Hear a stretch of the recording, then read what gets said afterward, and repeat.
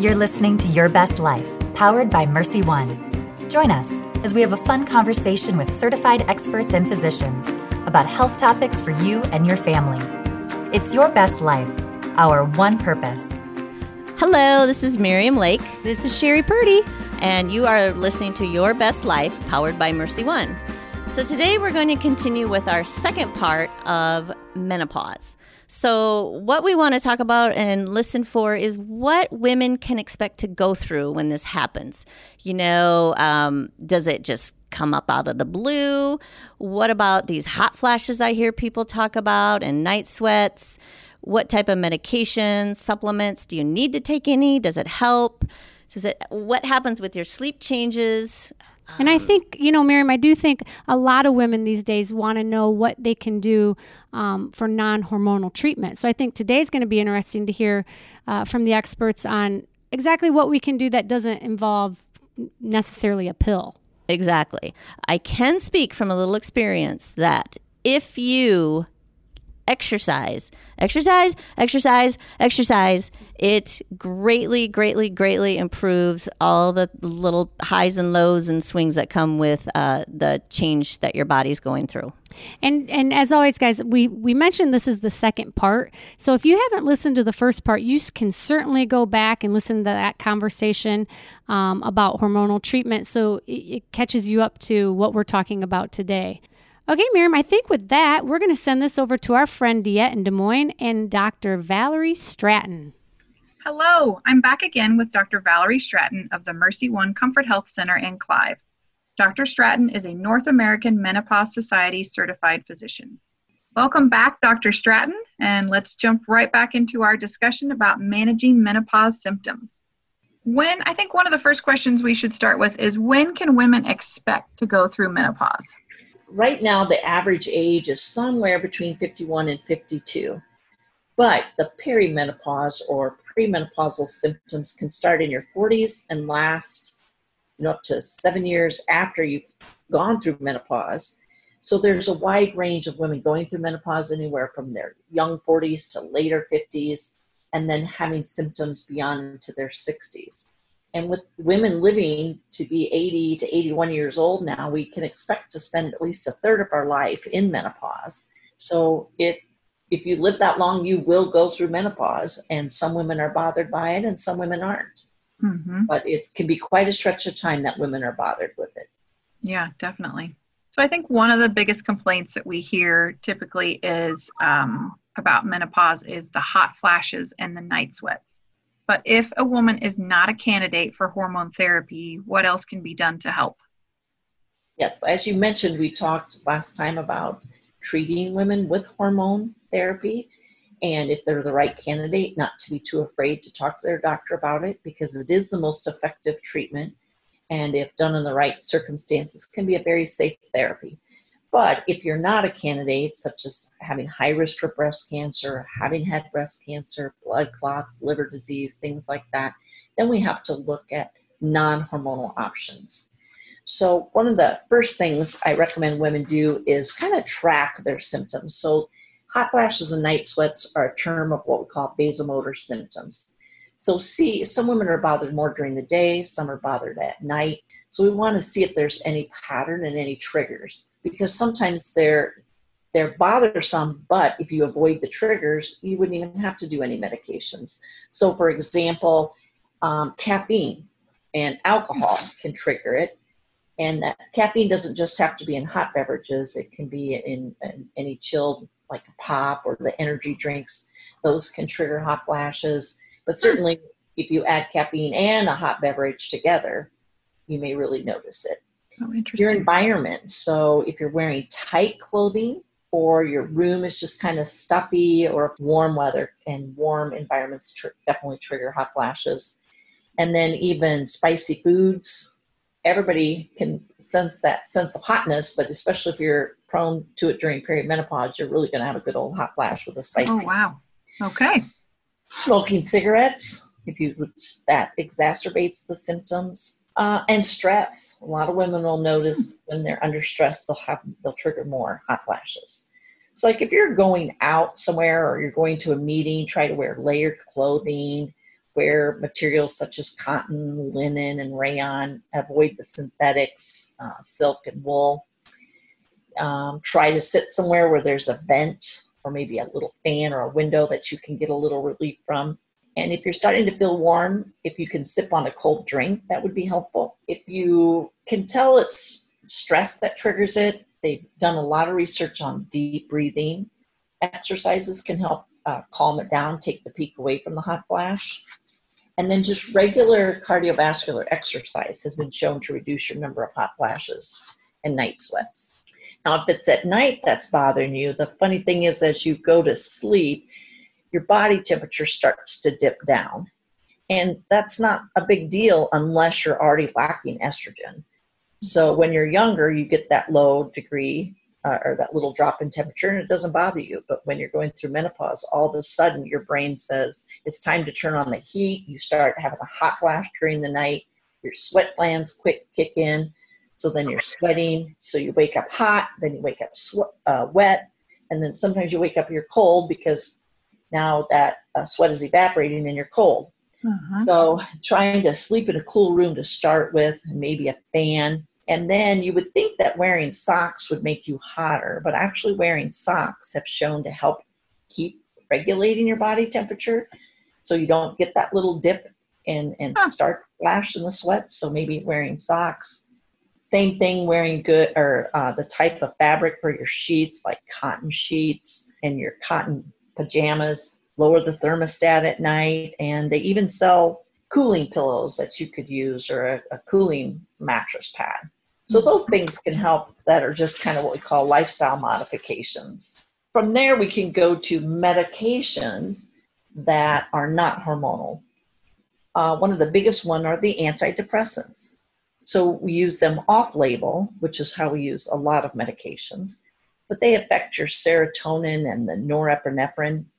So, of course, they help with mood, but even if you have no mood issues, antidepressants are very helpful for hot flashes and night sweats.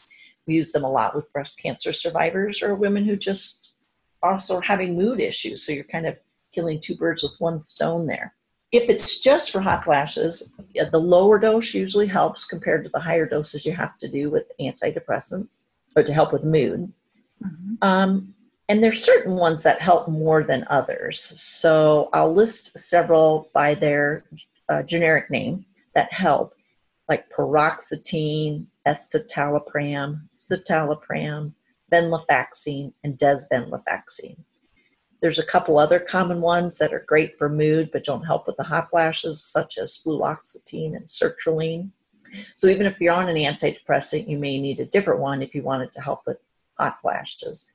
The other thing, if you are a breast cancer survivor and you're on tamoxifen, you have to be careful of which antidepressant you're on because those can interfere with its metabolism. So definitely something you want to talk to your doctor about if you're going to go on an antidepressant and you're on tamoxifen. Okay. We do have to be careful. There are some sexual side effects with the antidepressants, which it can be a problem itself during menopause. So that's part of the conversation besides other side effects of the antidepressants. But in general, they're well tolerated at low doses to help with vasomotor symptoms. And the nice thing is you can see the effects in a little bit shorter period of time, about 2 to 4 weeks. So you don't have to be on it a real long time to see if it's helping. Mm-hmm. That's great. Another type of medication is called gabapentin. That one was originally an anti-seizure medication. Then we found it helped people with nerve pain, like diabetic nerve pain or sciatica nerve pain. And then the women that were on it for these reasons, we found they weren't complaining of hot flashes and night sweats so much. So they've studied that. It's the big side effect with gabapentin is it can make you a little tired. But if somebody comes in and their night sweats are what really is bothering them, I can handle it during the day, but at night it's disrupting my sleep. And not getting good sleep affects me during the day.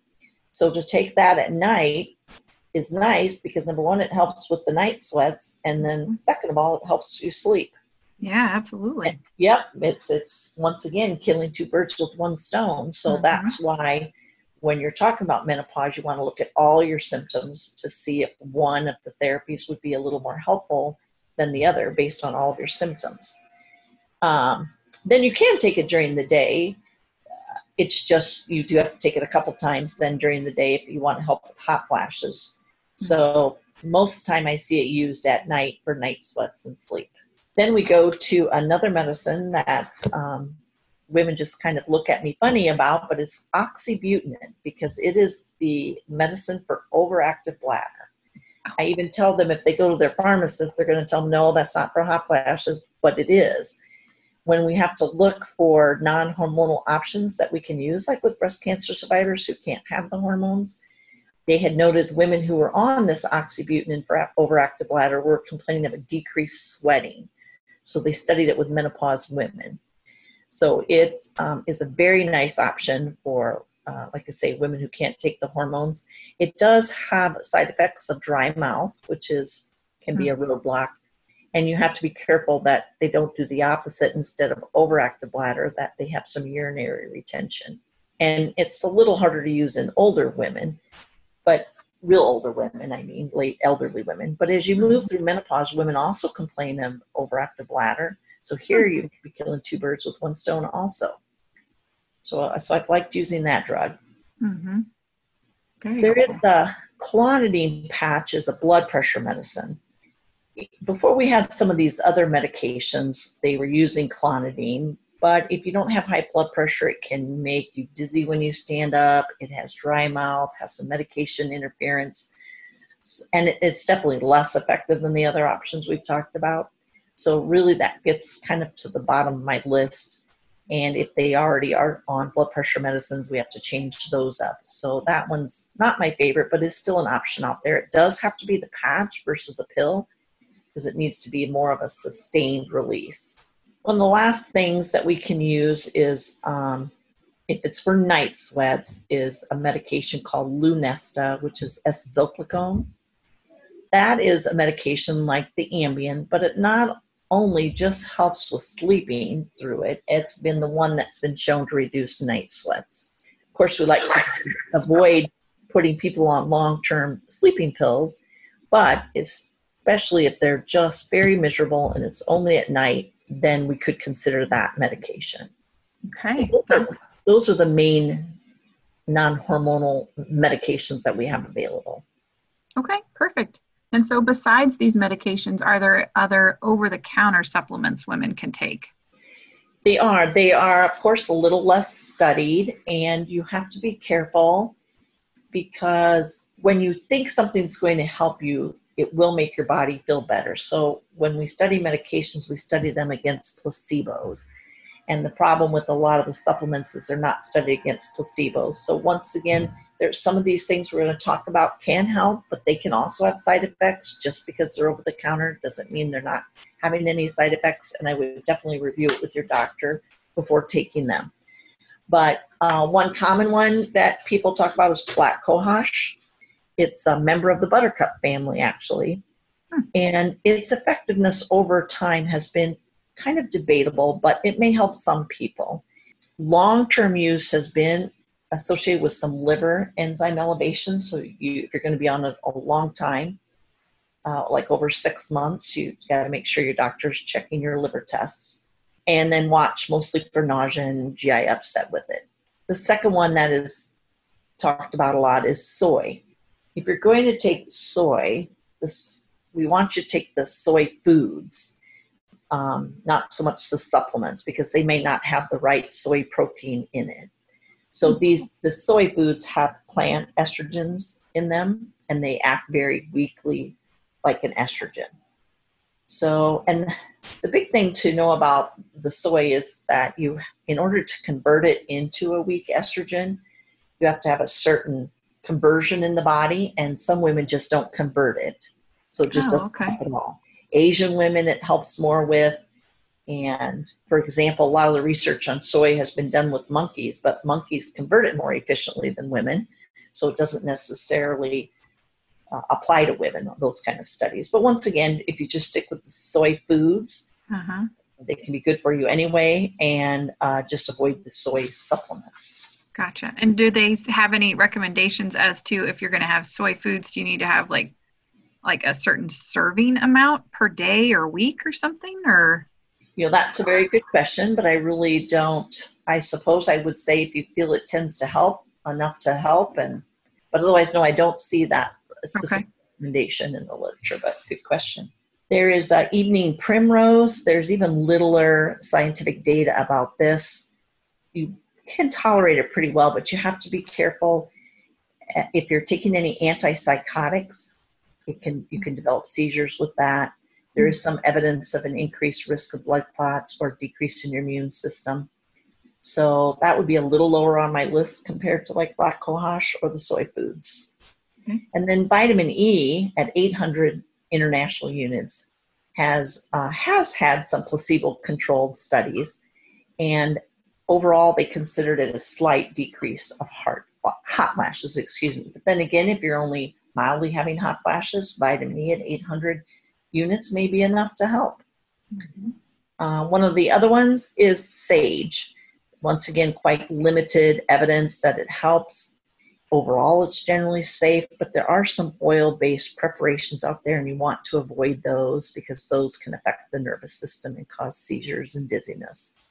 So that's kind of the main ones for the over-the-counter supplements. And during our last podcast, you also mentioned another very common and bothersome symptom of menopause being vaginal dryness. What should women watch for, and when should they seek medical attention? Yes, it's a very common problem that can even start before menopause and ultimately cause symptoms.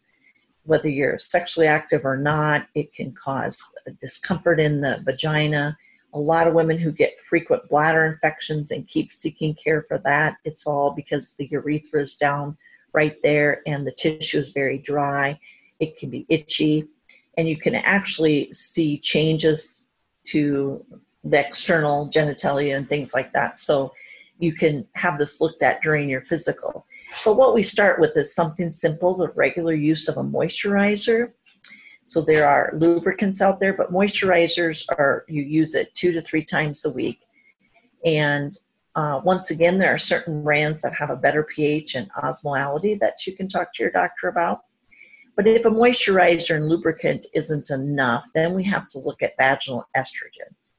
And when I say vaginal estrogen, that means it's being absorbed in the vagina and very, very minute amounts are absorbed into your system. And there's different brands with different types of absorption. For example, there's a vaginal cream. Those are a little messy to apply, but have been around a long time. But they have actually the highest degree of absorption into the body. And like I say, a little messy. So the next thing is vaginal tablets. They actually look like little pills that you could take by your mouth, but you either just insert it in the lower third of the vagina with your finger, or there's a little applicator. All these vaginal estrogens I'm talking about are estradiol primarily, and that's a bioidentical hormone. Okay. So it more mimics your own natural estrogen. There are other suppositories. Some of them contain a little DHE that convert to testosterone. Some of the vaginal lining improves with testosterone if you need that added. Then there's others that are more like ovules that have more of an oil waxy covering. So as they melt, they kind of provide that moisturizing plus the estradiol. And that particular one comes in a quite low dose compared to any others, and is still very effective, so really, truly minimal absorption. And last of all, there's a vaginal ring that you can actually put in, and you just leave it there and just change it every 3 months. So I guess I just wanted to bring up that it's very common, can be very bothersome, and don't be afraid to bring it up to your doctor. And even then, you have multiple choices of how to administer that vaginal estrogen. There is one pill that's called Osphena. It's an oral medication, but it acts like estrogen on your vaginal lining. But even though it acts like estrogen on your vaginal lining, it can actually give you a couple hot flashes. It tends to be a little more expensive because it's name brand. And some women just prefer, if they're going to treat down below in the vagina, they just want something local and not take it systemically. But there is one oral medication that's approved for that. Okay. Good to know. I just wanted to mention the other term for vaginal dryness is called atrophic vaginitis, or the genital syndrome of menopause. Okay. Genital urinary syndrome of menopause, excuse me. Okay. So you may hear those names tossed around. And there are some laser procedures you can have done too, but that's beyond the scope of this particular podcast. Gotcha. Okay. What are some other common menopausal complaints that you see in your practice? One big thing is sleep disturbance. And that can be due either to the night sweats, or they just don't sleep the same as they used to when they were 20. Once again, important to discuss with your doctor, because they need to tease out if you're having symptoms of obstructive sleep apnea, or if it's actually a condition called restless leg syndrome. But other times it's just sleep disturbance because of going through menopause and getting older. So the first thing you'd want to do is just do good sleep hygiene. I won't go into all of that for this, but things like using the bedroom only for sleep, not avoiding the computer and TV that last half hour to hour before going to bed, avoiding caffeine. So you would want to do those. Otherwise, you could try melatonin. The thing I want to stress about melatonin, it only takes a very low dose, and a lot of the over-the-counter sell too high of milligrams. And when you take the higher milligrams over a period of time, it can actually do the opposite and make you more drowsy during the day and disrupt your sleep more. So if you're going to use melatonin, you're going to want to buy just the 1 milligram strength and break that in half. But they sell 3, 5, 10 milligrams, which may work better in the short term, but in the long term, it's going to have the opposite effect. And then there's products such as Tylenol PM, or once again, we talked about hypnotics like Lunesta or Zolpidem, if needed. And they have their pros and cons also you'd want to talk to your doctor about. But I'd really stress the good sleep hygiene rules to help with that first and foremost. Okay. I think another big thing I hear about are bladder changes. Women either have urinary incontinence, and it's one of two types. Usually either the stress incontinence is, I cough and sneeze and have to cross my legs, or I leak a little urine, or the urgency kind where you got to go and you got to go right now, which is overactive bladder. Both of those can be helped a lot with pelvic floor physical therapy. And so you want to find a physical therapist who spends most of their time just doing pelvic floor. They do a lot of extra training and a very specialized field, and can be very, very helpful for women. But if that doesn't work, then there's also pessary rings that can support the bladder. For the urge incontinence, they can inject some Botox around the bladder to help calm it down. And then, of course, there's surgeries too. So a lot of women, when they get to that point, seek out a urogynecologist. That is both a gynecologist and a urologist mixed together and specialized in this. Sure. Perfect. I also have a lot of complaints of mood changes. It can be anywhere from mild, I'm just more irritable, to actually having depression and anxiety that either they've had minor before and now it's really flaring, or it's new for them.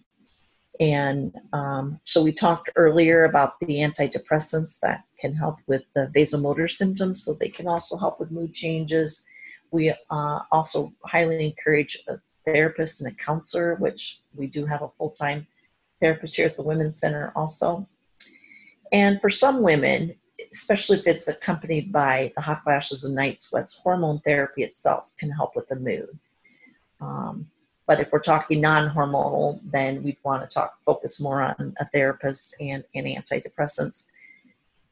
There's more and more availability of DNA pharmacogenomics, where you can get tested to see how you metabolize medications, and that would help select the best antidepressant for you, so you don't have to trial so many of them or worry quite so much about if you're taking the right one.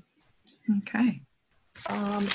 One thing for women that is also common is just having a little decreased libido. And there are some things, if that's bothersome for women, that can be done.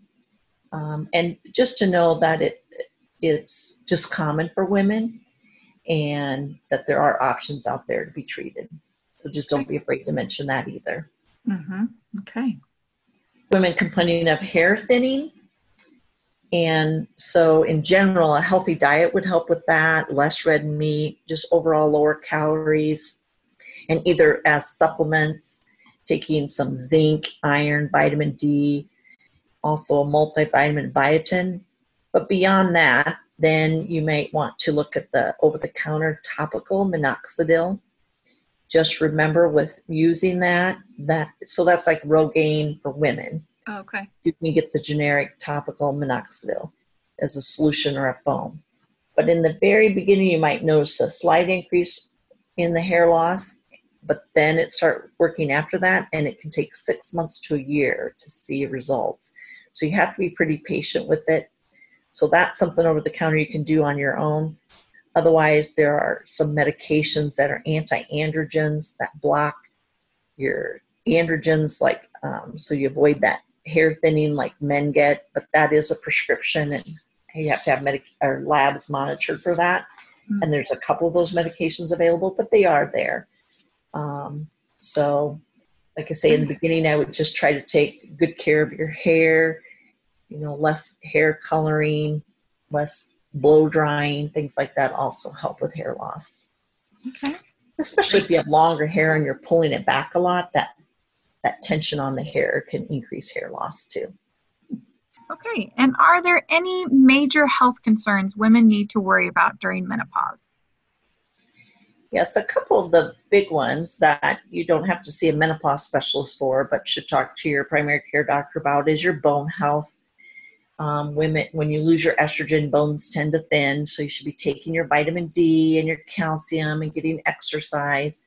But at your physical each year, you should be screened for risk factors to see if you need a bone density test, because there's certain medications, certain medical conditions, family history, smoking, things like that can increase your risk, and you may need a bone density sooner than another woman.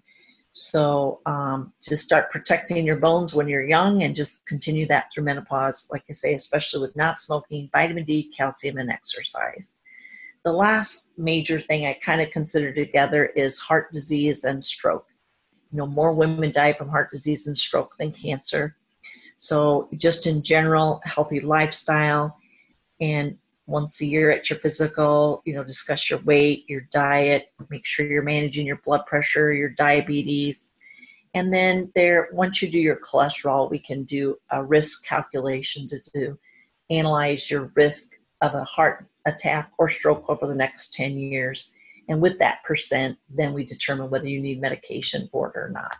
So those are probably two of the bigger ones, keeping your bone health and preventing heart disease and stroke. Okay, that is great. Well, Dr. Stratton, thank you so very much for sharing your time and your expertise. I hope at the very least that our listeners who might be experiencing any issues at least realize that help is available. You're certainly a great resource here in Des Moines, but also outside of Des Moines or even Iowa, I think you would just suggest they would contact their primary care physician as a good starting point? Absolutely. Okay, that's wonderful. All right. Well, thank you so much. You're welcome. Thank you. Take care. Stay safe. Thank you. Thanks, guys. All right. So just to remind you, podcasters, with this episode, they mentioned pelvic floor training and physical therapy. And on episode number 5 of our podcast, we actually had a physical therapist on talking specifically about incontinence therapy, pelvic floor functioning. And I think it's a great time to remind you to go back and listen to number 5, because it's great information that can help you after listening to this as well. So thanks for listening. And as always, live your best life.